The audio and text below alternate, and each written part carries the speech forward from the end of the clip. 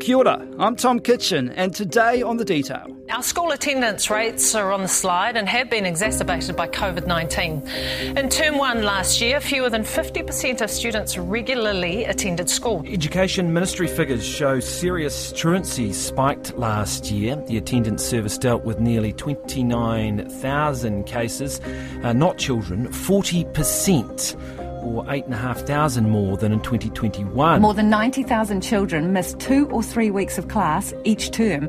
More kids are missing more school, and the government's stepping in. Hot off the press this morning, the government has just announced a $74 million package, including 82 new attendance officers to get kids back to school. They have a slightly different focus to what we've known attendance officers to have in the past. They will be working with the young people who are at risk of chronic attendance, so those who have moderate attendance rates at the moment, and we want them to stop that falling attendance in that group of young people. But is it the answer? There's already opposition, one principal saying he has no faith in the approach to truancy. I heard the words truancy officers and attendance services, and they've never worked and they never will work. What we got today was a knee-jerk scrambled response to a very bad statistic, rather than a comprehensive package that we need that empowers schools to make decisions based on the needs of their community. So why are school attendance rates dropping, and what's the best way to turn them around? Jace Williams is a principal of Henry Hills School in Napier, and he deals with these issues every day. We've done really well as far as attendance goes. Historically, we kind of sit around anywhere between 90 and 92% for a school from a low socioeconomic area, but definitely noticed the difference in the past 18 months to 2 years where that percentage has dropped quite a bit. Can you just set me the scene, tell me about your school, where you're at, what kind of students come to your school? We have around 78% Māori, about 10% Pasifika, about 10% New Zealand European, and 2% other ethnicities, mostly Asian. And a community can be a very tough place to grow up and live. Our school is physically located in Onekawa. However, out the back gate of our school, if you walk through that back gate, you're in the suburb of Pirimai. So we're in the middle of two suburbs, but the majority of our children come from Maraenui. So Maraenui is a very young suburb, so it has a median age of around 27, so very young families. It's a very poor suburb with median income per adult of just over $20,000 per annum. High levels of physical and violent harm incidents are recorded there. The majority of those happen during daylight hours. So again, that's the community that our kids come from. A number of our whānau at our school are connected to the mongrel mob. It's historical. They've been in our community for a long time. There's a real lack of trust in the system. And when I say system, I'm talking about governments, I'm talking about Ministry of Social Development, Oranga Tamariki, New Zealand Police. And that just comes from years of intergenerational trauma, I guess, that's been transmitted and passed on. And everything just appears to be another layer on top of. So when COVID hit a couple of years ago, that was just another layer that a community had to deal with on top of all the other stuff they deal with. And then with the flooding in 2020. A local state of emergency was declared last night after extreme flooding swept through the city. That destroyed 3/4 of the buildings at our school. That was another layer. And now with the cyclone a couple of weeks ago. It's hard to comprehend the devastation caused by Cyclone Gabrielle across Hawke's Bay. Thousands are displaced and whānau are struggling to reconnect with loved ones as power, internet and cell phone service are still patchy for many. That just adds another layer. How do you actually measure attendance? Obviously, you have to physically be here to attend. Attendance is taken before 9:15 every morning. So at 9:15, we already have a gauge of who's here and who's not. And then our office admin spends considerable time tracking down those children who aren't here, just from a health and safety perspective, because if they're not here, then where are they? So that's how we track the attendance. And that attendance then goes into a system that is linked in with the Ministry of Education, so they can also monitor and pull out data from that system. Is there a kind of threshold, like what counts as regular attendance at schools? Yeah, I believe it's 90% of 90%. So if a child attends 90% of 90% of the days, it's something like that. But 90% is literally 1 day away every fortnight. Right, and that's not ideal, is it? Yeah, in a 40-week school year for primaries, that's 20 days. 20 days is literally 4 weeks of school. It's almost half a term missed learning. It's a lot of learning. Right, okay. So you said that a few years ago or recently your rates were sitting about 92%. Have you seen that drop off in recent years, have you? Yeah, it's dropped off in the last year by about 8 or 9%, which is quite considerable, really, considering we've stuck over that 90% for my entire tenure here, which is over 10 years. So to drop below 90% is quite a big deal. And it dropped once COVID hit. I mean, we started last year in 2022. We started the school year with half our school wearing masks. So it was our older children and all our staff.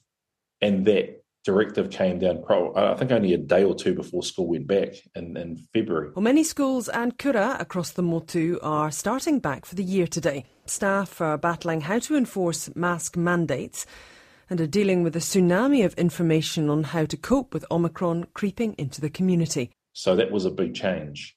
So with those kind of changes, you start bringing in, like I said earlier, for a community that already has a lack of trust in the system, people started being heavily influenced in our community by social media. Whereas you and I perhaps gather our information from, TV news and newspapers and the radio. A lot of our community information comes via places like Facebook. So if someone, like a stranger, posts something on Facebook and they connect with it on a social and emotional level, that becomes fact. Whether it's fact or not, it becomes reality for that whānau. And then they're likely to share that post with other whānau who also probably don't get information the way you and I do. And then it just becomes like this bush telegraph that goes around the community. I mean, the worst one we saw was last year. There was a rumour going around that it got shared in lots of schools across the country that schools have the authority to inject your children with the vaccine.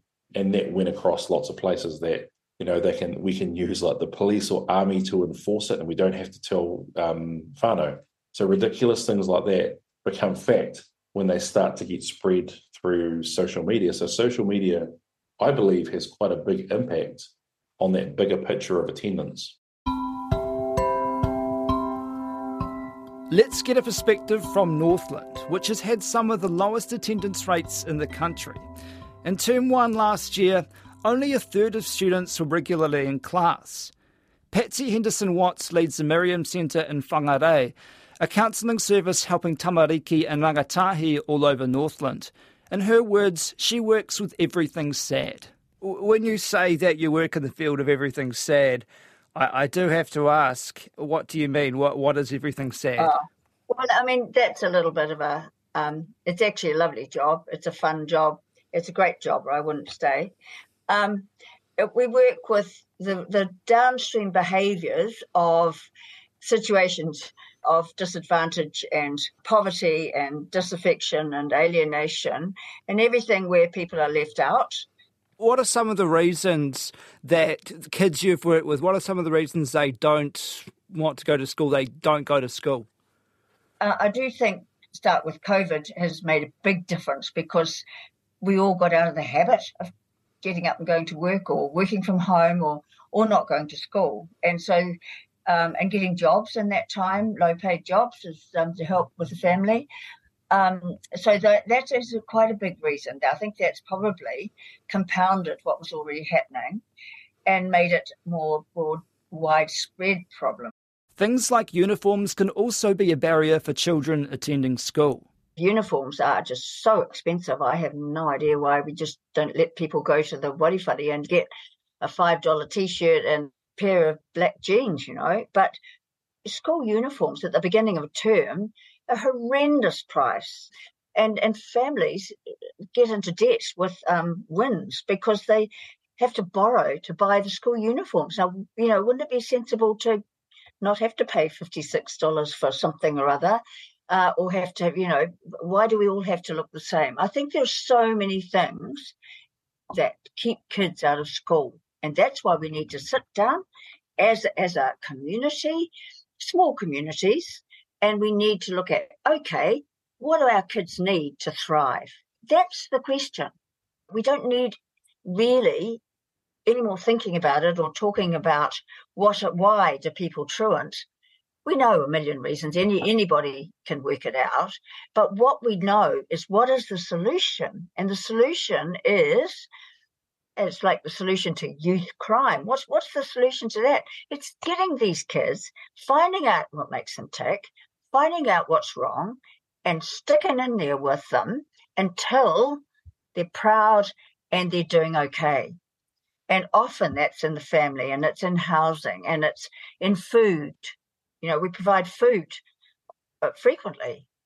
We buy clients food when they desperately need it, you know, because you go to the official places and you've had too much and they won't give you any more, which I understand the reasons for that. So I think what we're looking at is the detail should be about what is the solution rather than why.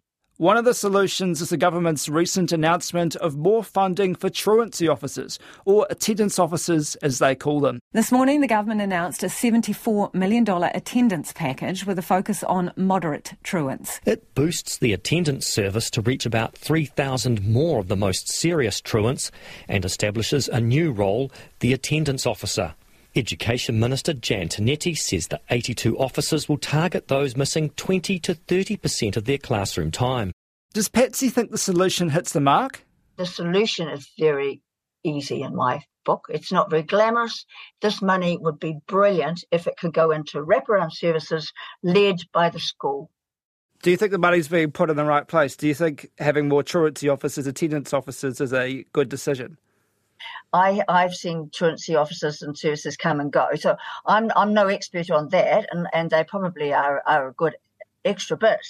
But I think if they're part of a team, not a separate like police service, I just think this team, community team, should involve the principals, the staff, the community, the mums and the dads, the nans, the koruas that really know these kids and where the problems might be. So there's also a campaign going on in Northland called Let's Get to School Tai Tokoro. Yes. Thank you, Mum, for doing my hair and making my lunches in the morning. The social media campaign is a series of videos of kids saying why they like school. I'd like to thank my nan for taking me to school so I can learn maths and fractions.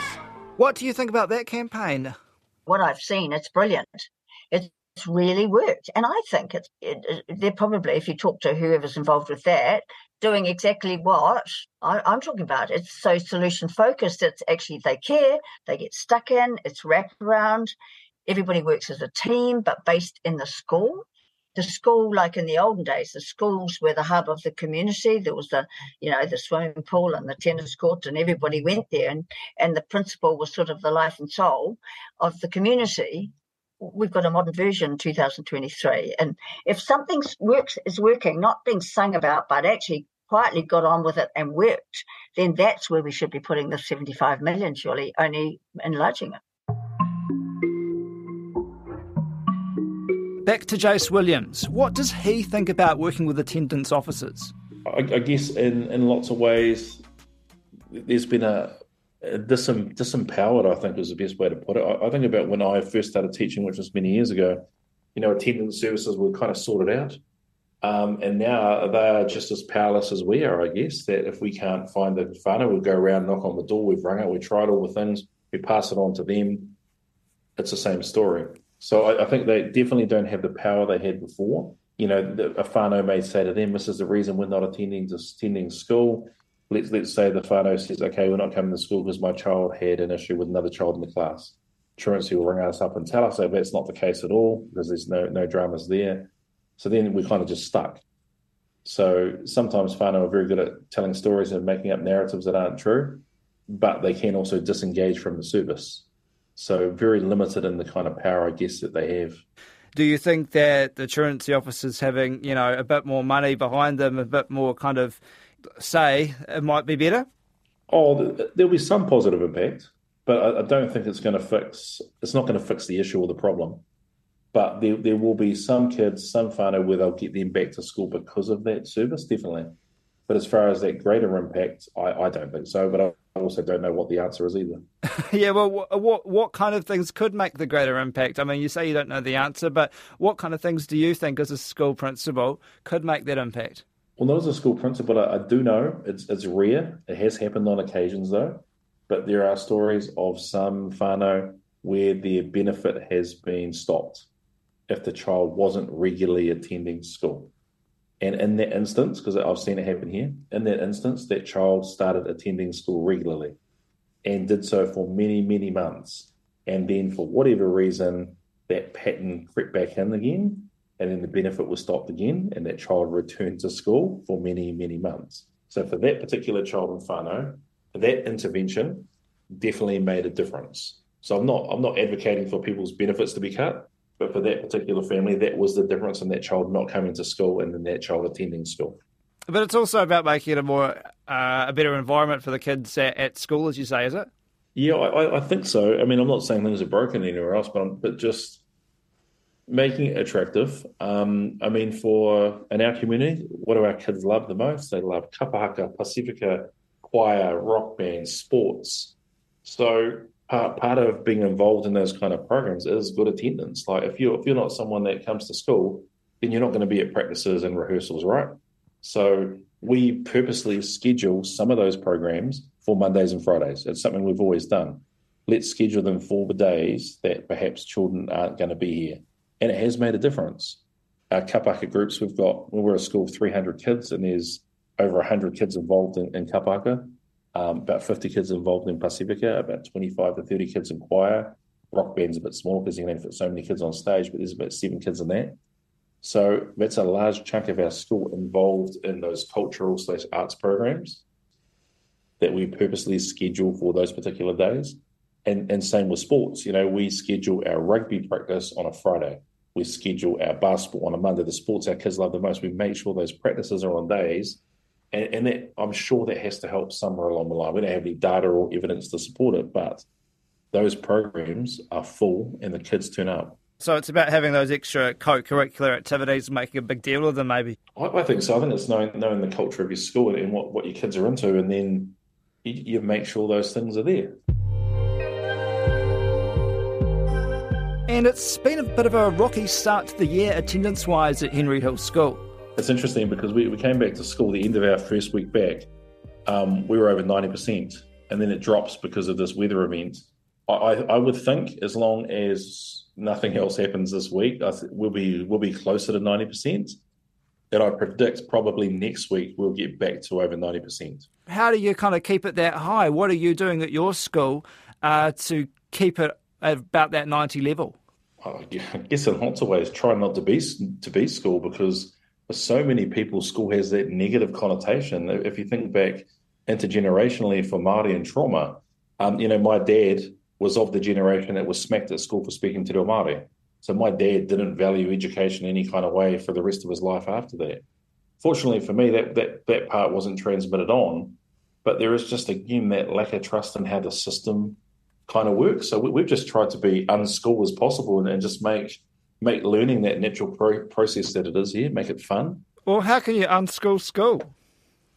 By not listening to the Ministry of Education, by just doing what we know is responsive to the community.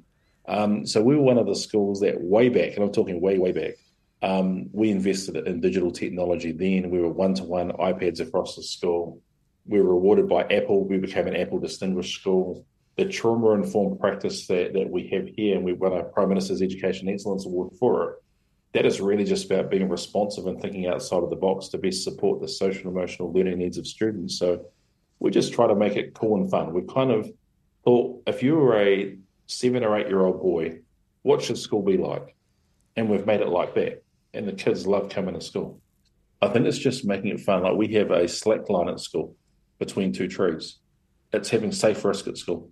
In fact, kids can climb trees still and play ball rush and all that kind of stuff that we grew up on at school, that we haven't taken away all those fun elements. I mean, I spent some time last week at a bunch of ECE, some kindies in Timaru down south. And what was interesting to me is that all these kids are diving off stuff and landing on their face, and they're developing all this resilience. But kids generally get to school and it stops. There's just so many rules at school. So we provide a safe environment, but there's elements of risk where kids can build resilience. So I think that's what we're doing, that's making school fun for kids. That's it for today. I'm Tom Kitchen. The Detail is supported by the Public Interest Journalism Fund. Today's episode was engineered by Jeremy Ansell, and our producers are Sarah Robson and Bonnie Harrison. And thanks to Jace Williams and Patsy Henderson-Watt. Mā te wā.